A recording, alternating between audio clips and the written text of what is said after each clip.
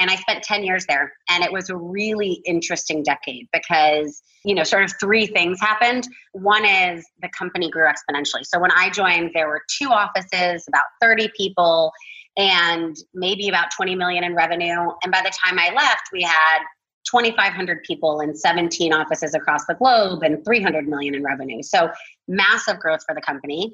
I also got to grow alongside the company. So I went from junior most person on the team to running branding and communications for the firm globally. And then the third thing that happened was that the industry was changing. So when I joined, it was very traditional marketing. What you do did not exist at the time, right? It was direct mail and event marketing and just very traditional marketing. And during my tenure there, digital marketing was born. And then from there, performance marketing. And so I got to grow up with those things, learning about them as they were coming out, which was really interesting.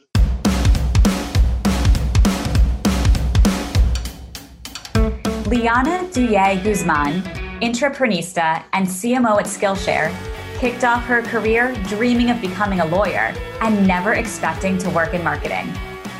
Fast forward to today, she has spearheaded innovative marketing initiatives as VP of Marketing at both Axiom and Blockchain, and finally leaving the cryptocurrency space to become the CMO at Skillshare.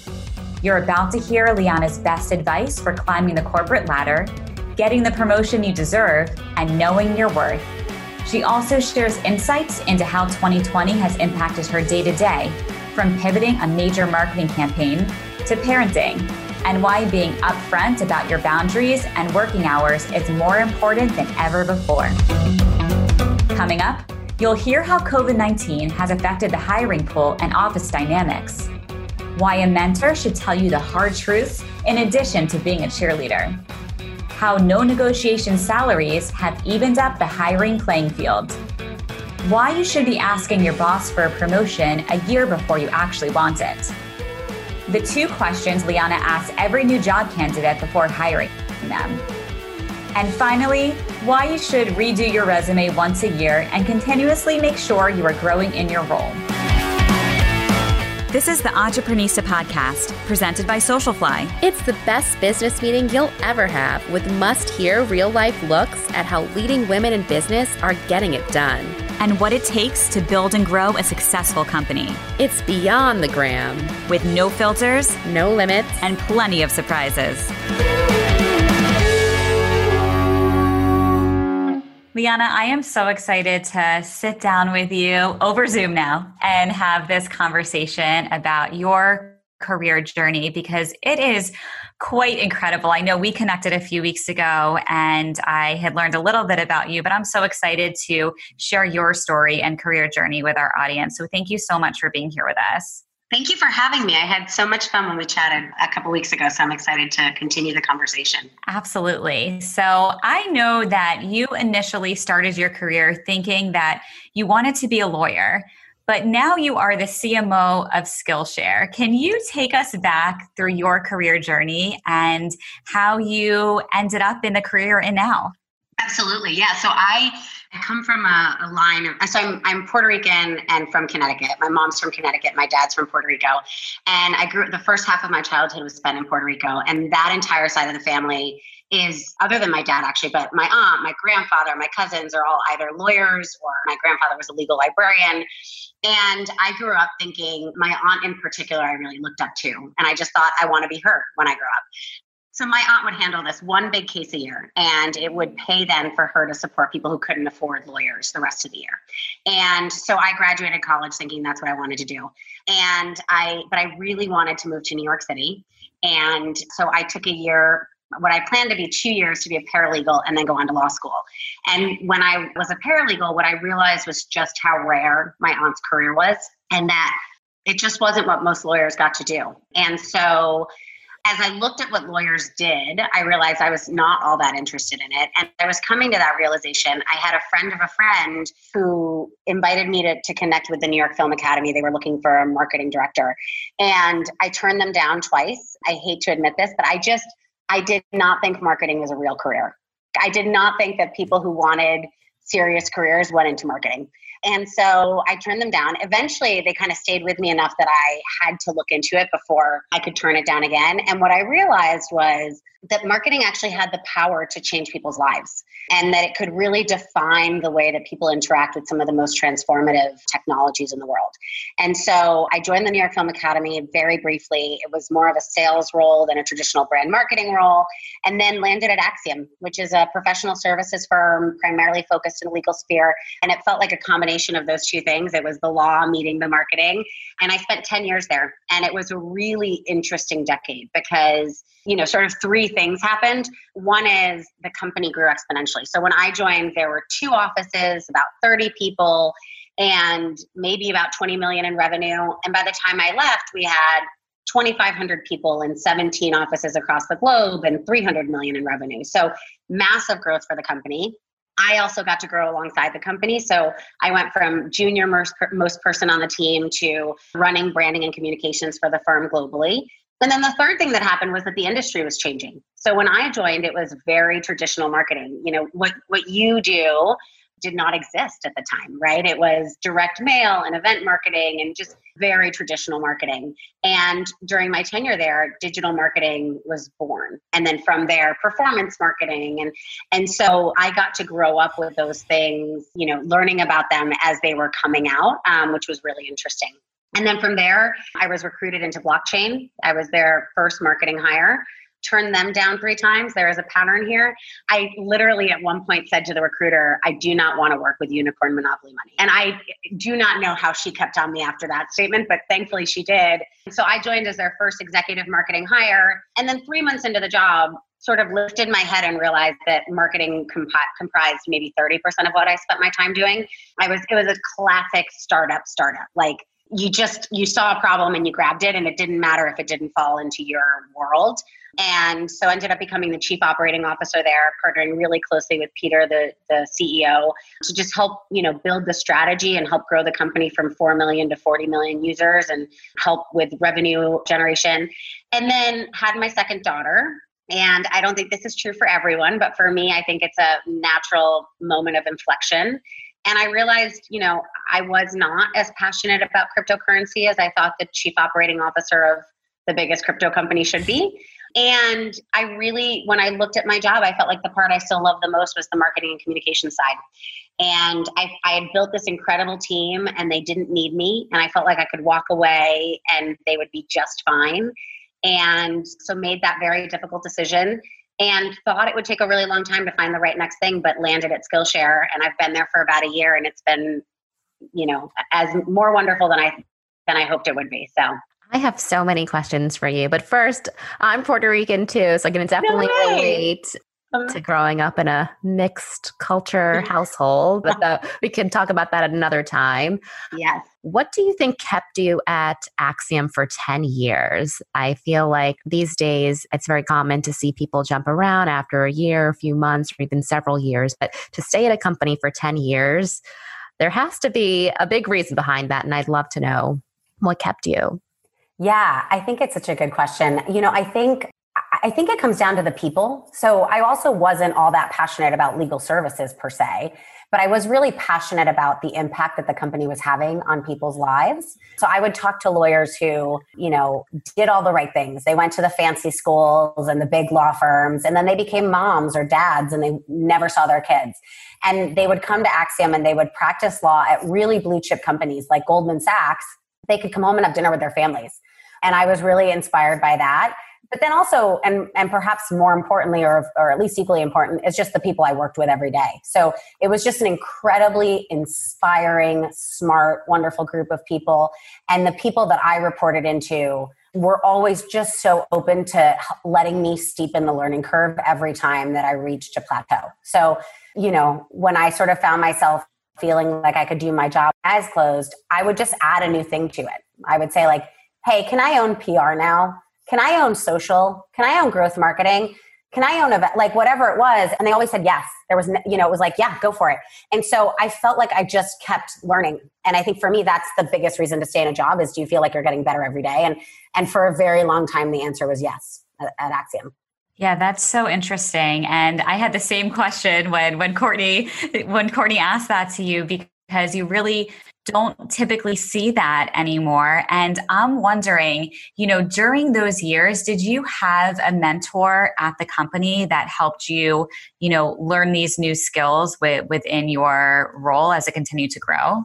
Yeah. So it's funny, I did, but I wouldn't say she necessarily sort of taught me these skills. I think, so it was my boss, Courtney, who actually has become one of my best friends.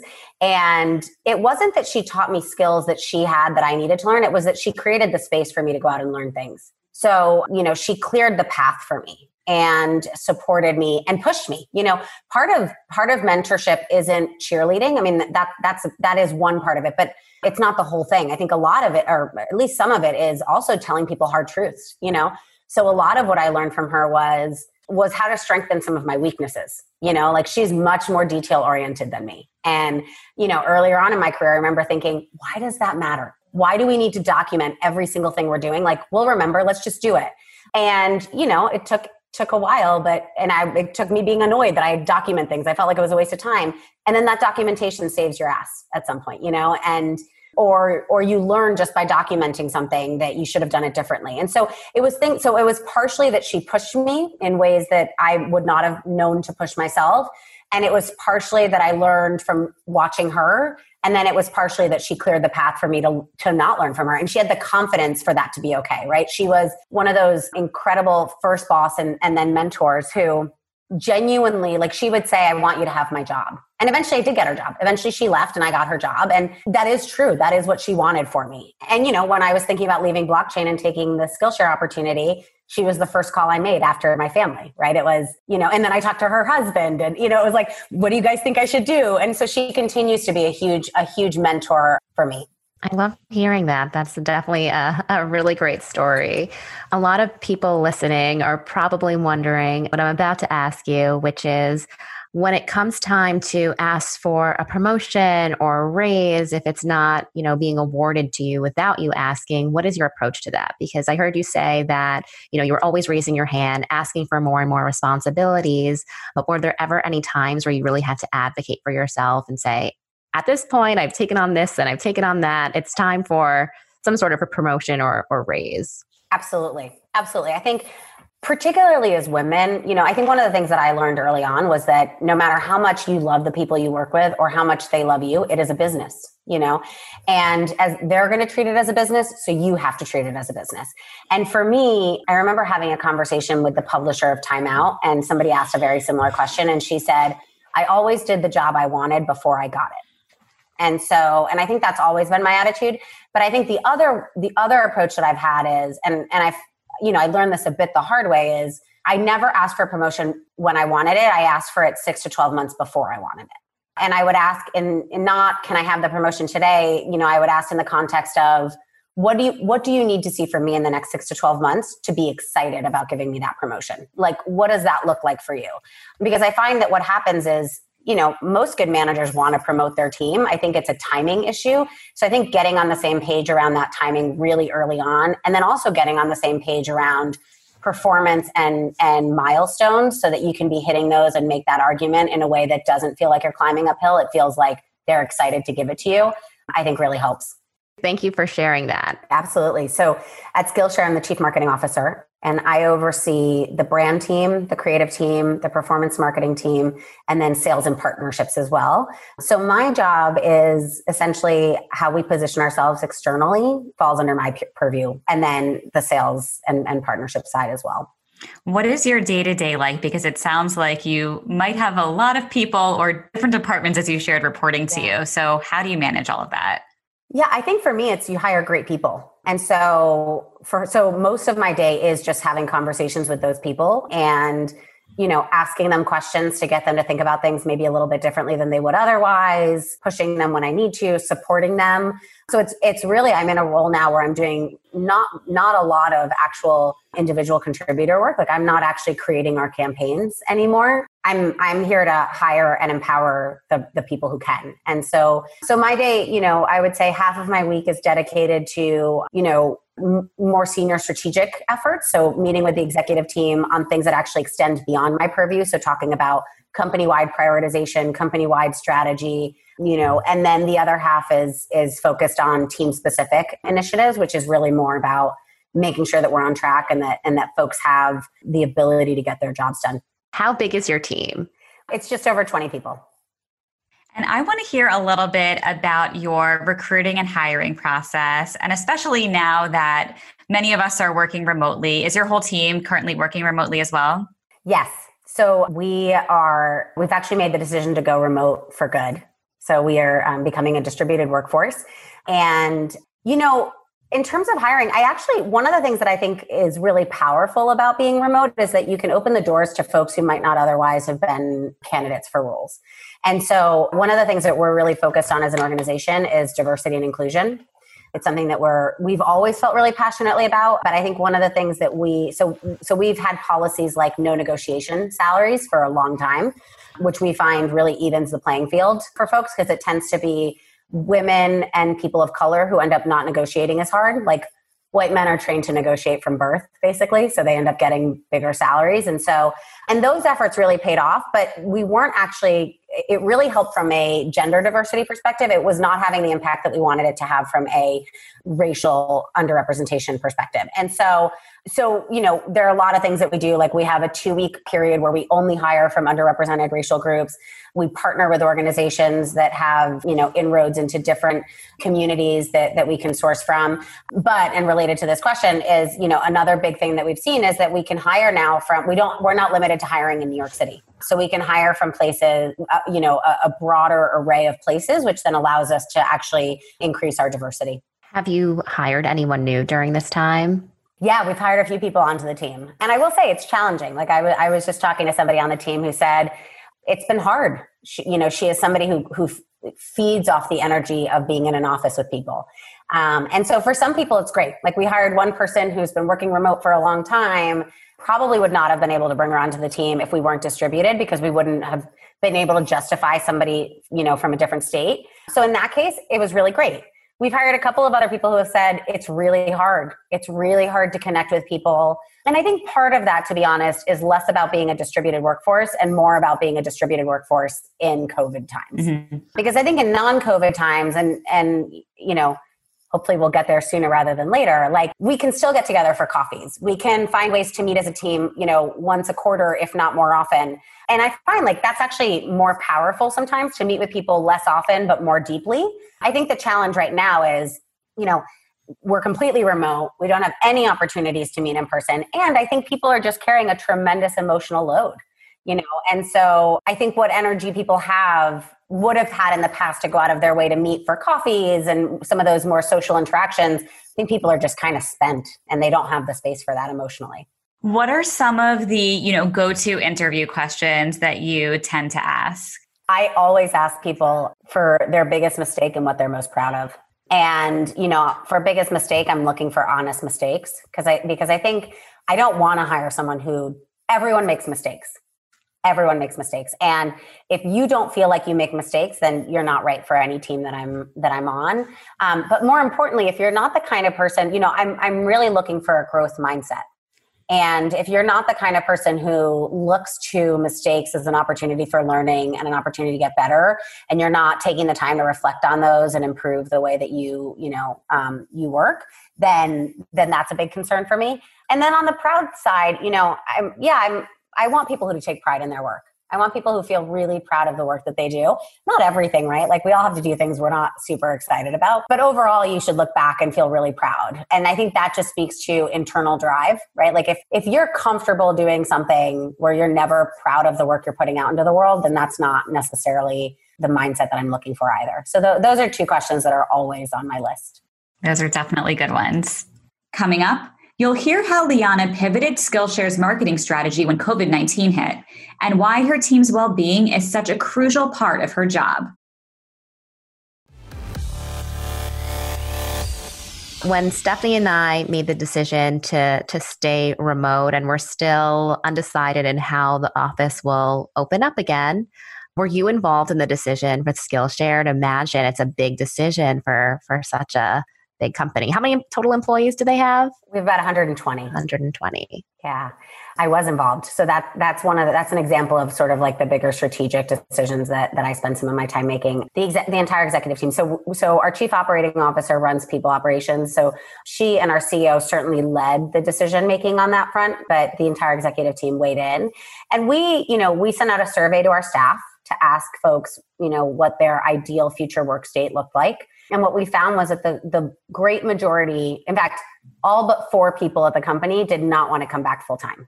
Now, there was some variability there. I think for some folks, they were very taken aback when we made the decision to go remote, because even though they didn't want to come back full time, they did want to be able to go somewhere once or twice a week. So, we're kicking off a partnership with a company called Industrious. So when things open up again, people will be able to work from Industrious locations, and they'll be able to work as groups, which I think is the part that people are really hungry for. It's not just about getting out of their house. That's part of it. But I think part of it is just being able to see colleagues, talk about your weekend, ask how the night was. And so, that's something that we're going to roll out for the company. But yeah, so we were all involved in that decision, and it was not an easy one, but we just felt like the benefits far outweighed the risks. We also were in a unique position because our lease is up next month. So to sign a new lease in this world would have been sort of insane. Yeah.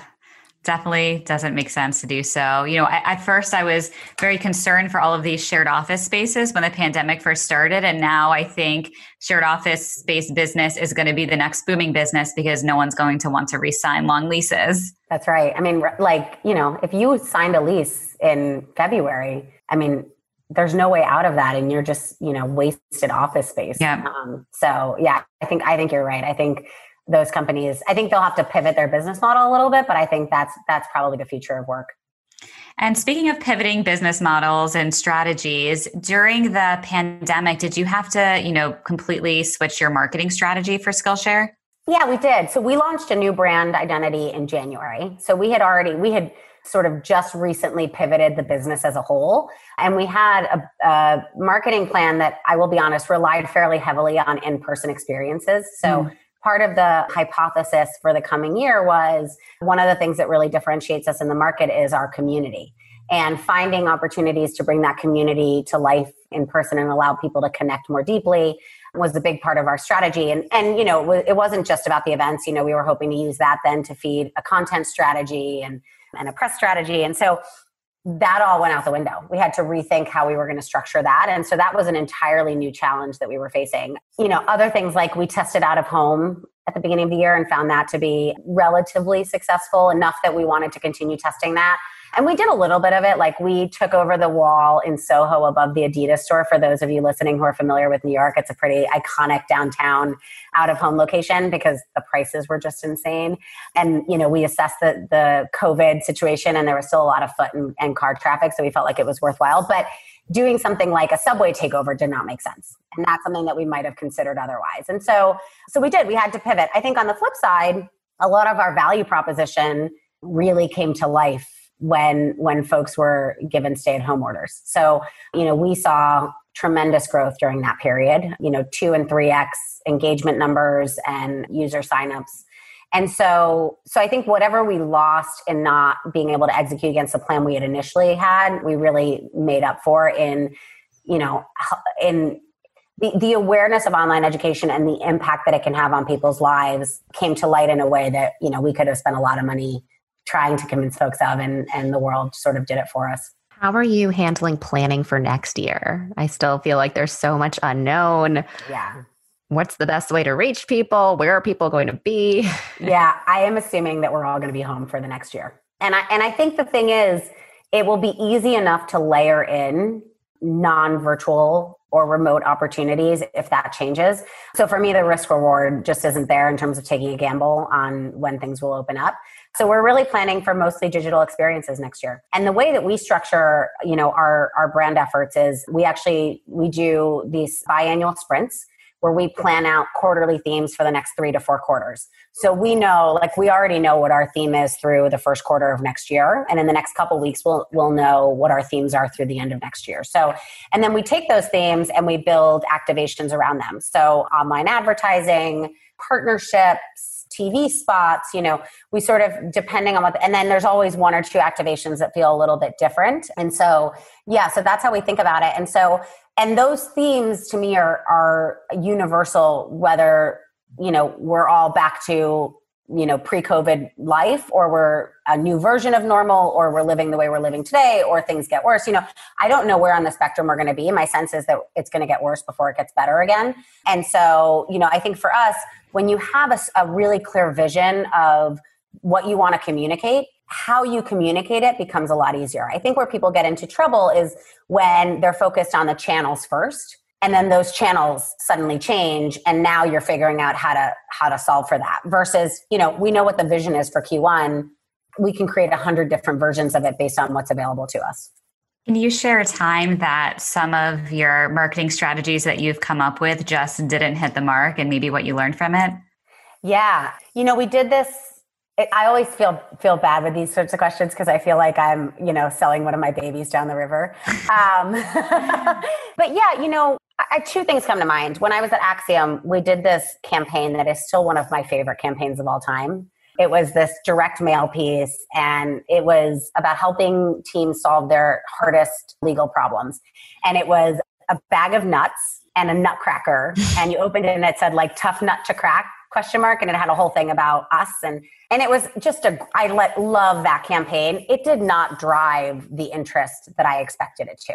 And I think those are always really hard. When you have something that it's been 10 years since we did that. And I still love it. I still have a couple of them upstairs in my portfolio because I just think it is such a witty little thing, but it didn't drive the impact that we wanted. And I think that's something that I think a lot about, right? Is this idea of what is the impact for intent versus impact, which I think is something I think about all the time in so many different ways. But I think, you have to start with the end point to some degree.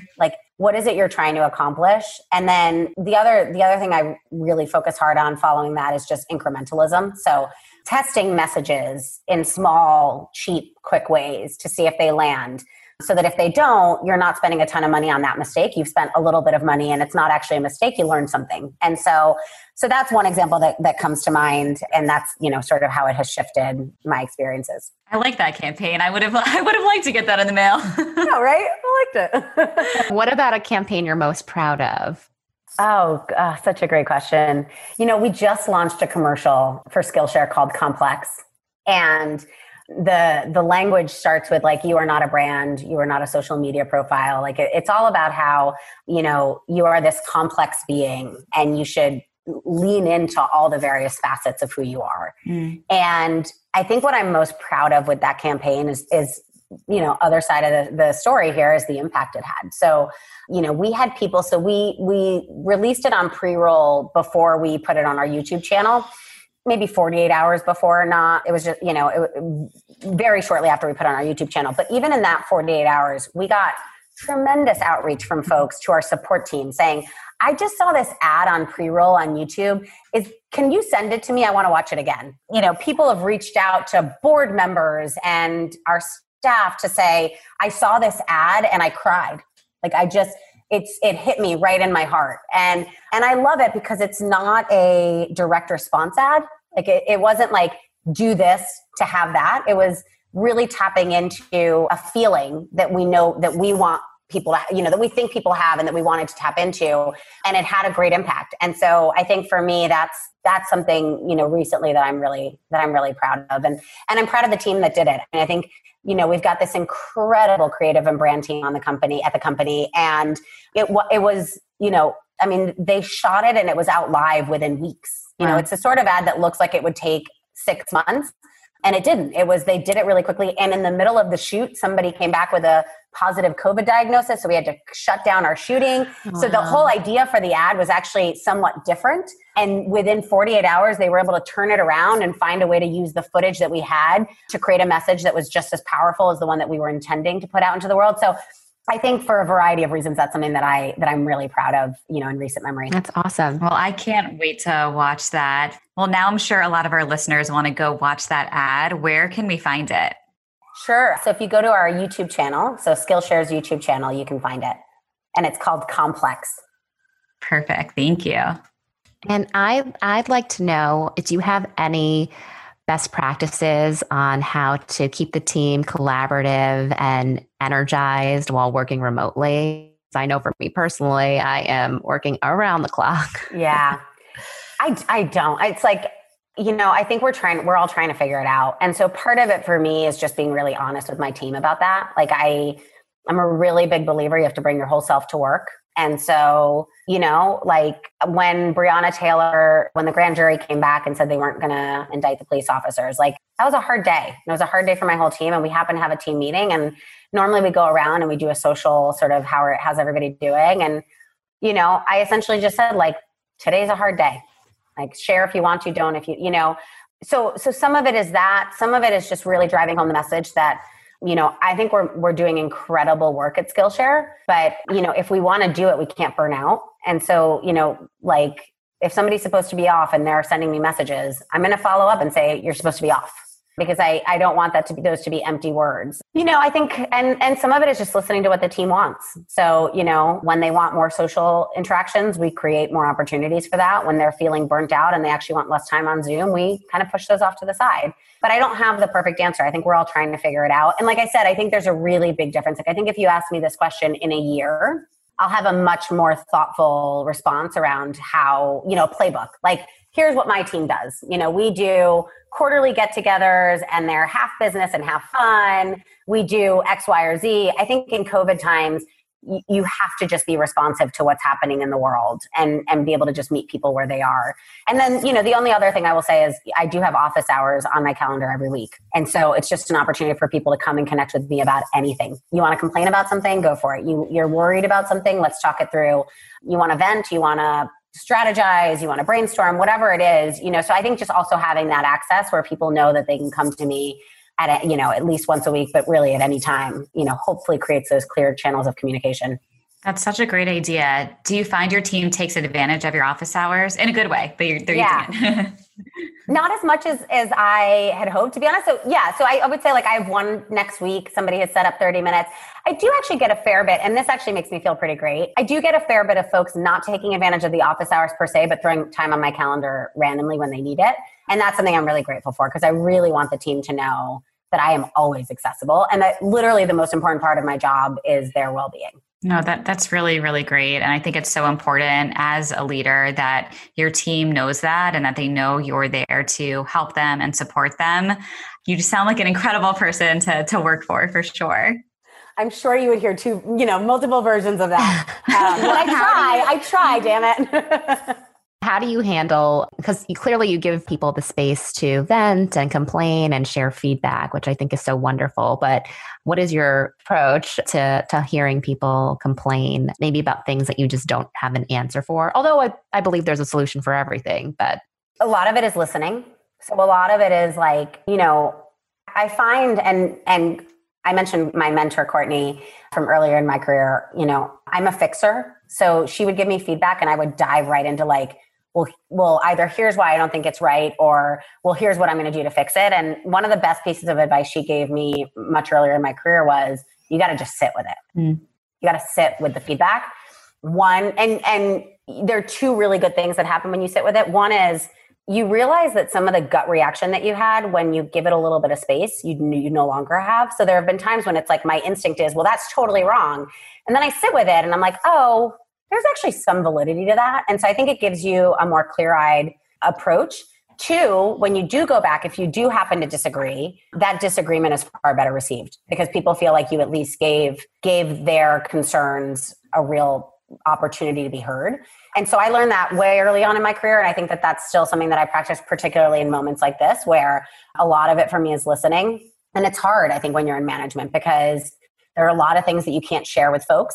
And so, sometimes folks have only partial story, and that can be really challenging. And then there are times when you feel like you're working really hard and it's not appreciated, or, something like, and you're like, wait a minute, I want to tell you all the reasons that I am trying really hard. And I think if you jump into that, you lose the benefit of really hearing what they have to say. And so for me, a lot of it is walking away from the feedback before I respond to it.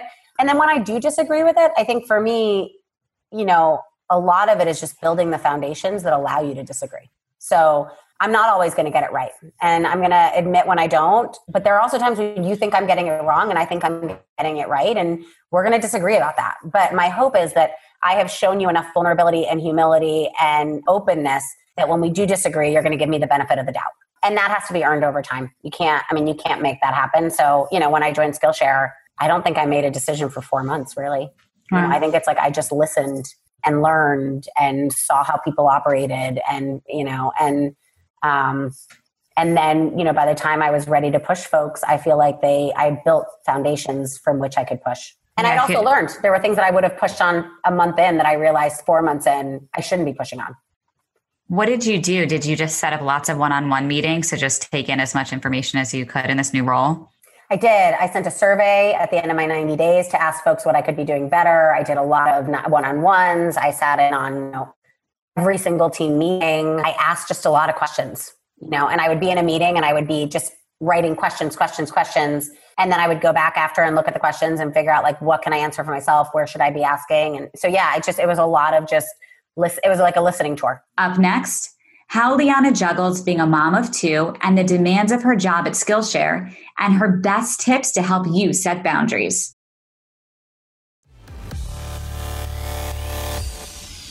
Liana, so we connected through the Hey Mama group that we're both in. And I was so excited when Katya introduced us because I had heard a little bit about your story and journey. But most importantly, as you shared, you're also a mom to two amazing children and now working from home in this incredible high-powered position. How are you managing and running your family and, your position at Skillshare? Do you have tips and advice you can share for other working moms?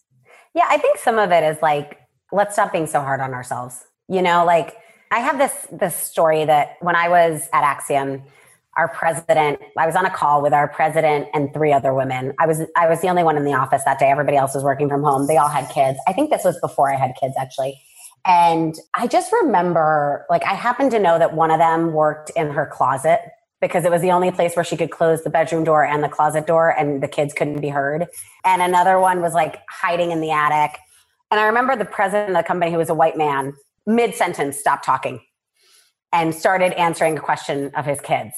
And I had this aha moment where I realized that men just, let their work product speak for itself.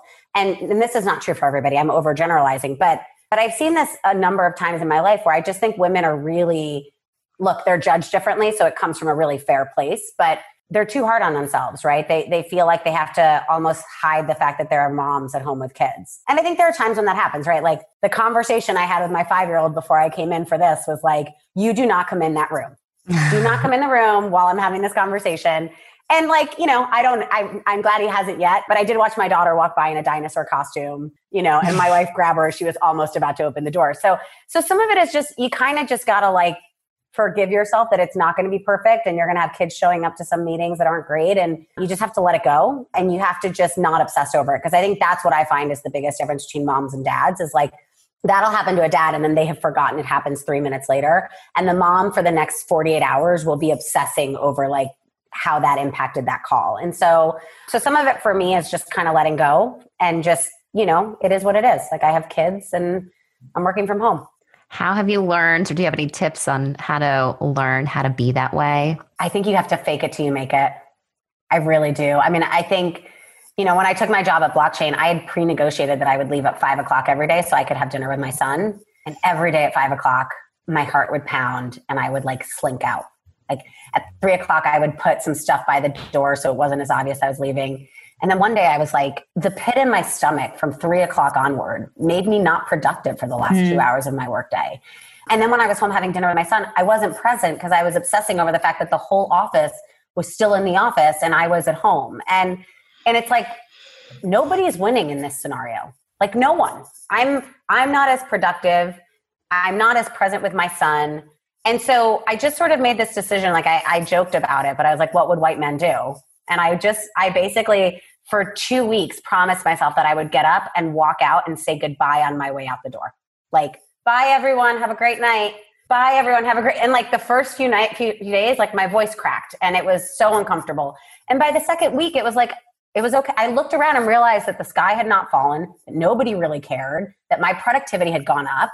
And, so some of it I think is just doing it, because only then will you realize that it's just not as, it's worse in your head than it is in real life. And I think part of it too, and this is a position of great, great privilege, and I own that. Like, I don't want to be at a place that doesn't respect that. Part of my decision to work at Skillshare, I asked a lot of questions about that in the interview cycle. And I think 5 years earlier, I was afraid to admit I had kids when I was interviewing at Blockchain. And at Skillshare, it was like, look, when I die, when I'm on my deathbed, I'm just not going to care as much about my career as I'm going to care about whether or not I raised good humans and had good relationships with them. So like, here are the things that matter to me. Like, I'm not missing any recitals, or, and I was pretty, and again, position of privilege, very lucky to be able to do that. But I was really upfront with the CEO and the COO. I said, is that going to be an issue? And luckily for me, Sabrina, the COO at our company, has a very similar philosophy. So she's out the door. When we were in the office, we were both out the door at the same. Actually, I will say the entire executive team has kids, and we all have the same philosophy. So everyone signs off at around 5:30 to have dinner with their kids. A lot of us are back online when they go down, but we all sign off. And so I think some of it for me too is just picking the right place and trying to interview for that when you're interviewing for a job. That's really, really great advice. Can you share what your biggest lesson was that you've learned this year through all of the changes and challenges that have occurred? Oh man, I don't know. I think it might be too soon for me to have any really big lessons. I think for me, I guess the two things that I think a lot about are you can do anything, but you can't do everything. I think what this year has taught me is just the need to prioritize. Particularly at the beginning of COVID, we have this incredible babysitter who really is just wonderful. But, obviously we wanted to make sure she stayed healthy. So we didn't have any childcare until July. So from March until actually the beginning of August had no help. And we had to divide our days. So my wife and I would look at our calendars and I'd say, okay, I'll take the kids from 9 to 12. You get them from 12 to 4. I'll take them again from 4 to 6. And what you realize then is okay, I've only got 5 hours to get that done. I mean, I worked a lot at night. I wouldn't recommend it from a work-life balance perspective, but you realize when you have to say no to things, you realize you can say no to more than you do. So I think that's one thing is figuring out what really matters and then being really strict about saying no to everything that doesn't.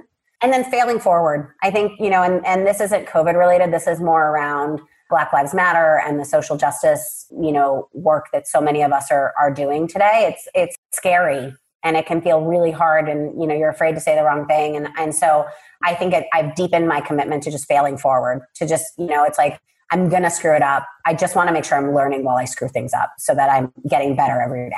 What would our audience be surprised to learn about you?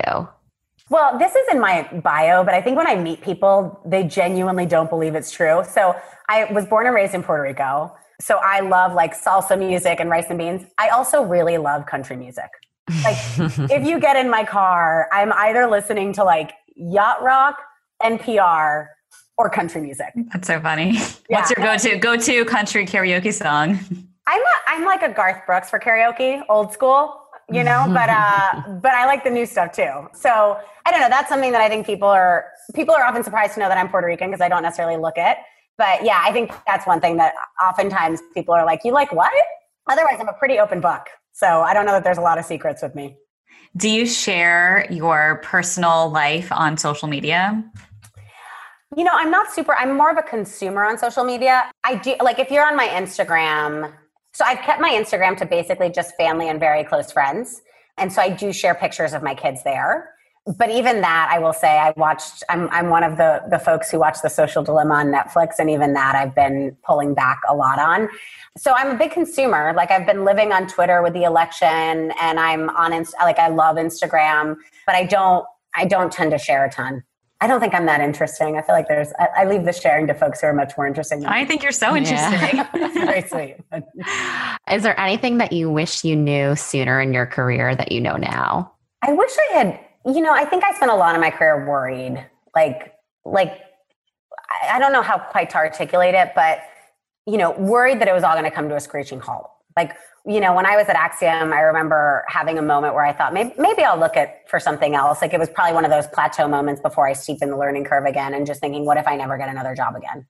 And, I think there was I think what happens when you think that way is you end up focused more on what you can get versus what you want. And so I think I wish earlier on in my career that I had trusted that everything would be okay. I will say though, like, again, position of great privilege. And I grew up, I didn't grow up with very much money. I didn't have the ability to fall back on my parents if something didn't work out. So I think a lot of it was genuine, valid concerns that I'm not sure I could have done anything about. But I think if I could have gone back to myself 10 years ago, it would have been nice to say, you're going to be okay. Yeah. What would you say you're most grateful for every day now? I am deeply grateful for my village. I'm deeply, deeply grateful for my family and my friends. And I think as I've gotten older, I have realized just how rare it is to have the network of friends that I have. So I am an introvert. I'm not somebody who's I'm sort of a homebody, but I have this incredibly deep bench of really good friends. So I don't have a lot of acquaintances, but I have really good friends. I have, there are 5 women. There's 3 women I went to high school with. There's 4 women I went to college with. And then there are 4 women that I've become friends with since I graduated college. And they are like family. And I think as a woman, and they're all, they have different careers, but they're just a sounding board. So to be able to call them and say, I'm having this really hard thing, both personally and professionally, and have folks that I trust who will tell me when I'm being crazy or tell me when I'm being wrong, or be a cheerleader when that's what I need. I think that's probably the thing I'm most deeply grateful for. Is there any piece of advice, or last piece of advice, because you've shared so much good stuff to our listeners, one essential career tip? Just know your worth. I think one thing that I say to my team all the time when I'm having one-on-one conversations, particularly around career progression, is, so it's know your worth, but also it's back to this thing I said earlier around it's a business. So, figure out what job you want in a few years, and then make damn sure that you're getting experiences that get you there. Now, that doesn't mean that you only do those things, but, make sure you're building a narrative that will get you to the next thing. And I think we don't often enough do that. And for I think, really good reasons. I think people are focused on well, I like the work that I'm doing and it's interesting. But I think it's really important that you take a step back at least once a year and assess, have I grown in the last year? What is you should redo your resume every year. And you should make sure that narrative is progressing, because I've come across a number of folks who have done really great stuff, but they can't package it in a way that makes them compelling externally. And then they feel really stuck. And so I think that's one thing that I would encourage folks to do, even if you're running your own business, right? I think even if you're running your own business, what does succeeding at that look like? And then make sure that you're getting enough of those wins on the board, so that if the business for some reason doesn't take off, you can make some, you have a really good narrative for why you're a great hire or a great resource. That's such a good tip. And on the resume side, are your resume courses on Skillshare? I don't know. So we're mostly focused on creativity. So there may be 1 or 2, because we have some user-generated content. So folks can upload classes on their own, but most of our courses are more sort of lifestyle creativity focused. So if you wanted to learn anything in the Adobe suite, Skillshare is your place, but also things like sustainability. There's a really great class about how to diminish waste at home. There's interior design classes, creative writing. So more along those lines. No, that's really incredible. Thank you so much for taking the time to share your story and your journey with our Entreprenista audience. Where can everyone find you, follow you? And for our listeners that are interested in signing up for Skillshare, where can they go? Absolutely. So if you go to Skillshare.com, you can sign up, and we do have a 2-week trial, so folks can check it out before they officially become members. And then you can find me. My handles are all LM Douzman, which is a combination of my wife's last name and mine. So it's DOUZMAN. Thank you so much, Liana, for being here. I'm Stephanie. I'm Courtney. And this is the best business meeting we've ever had. You can connect with us at socialflyny.com and follow us on Instagram at Entreprenistas. Check out all our latest episodes at entreprenistapodcast.com. Thanks for listening.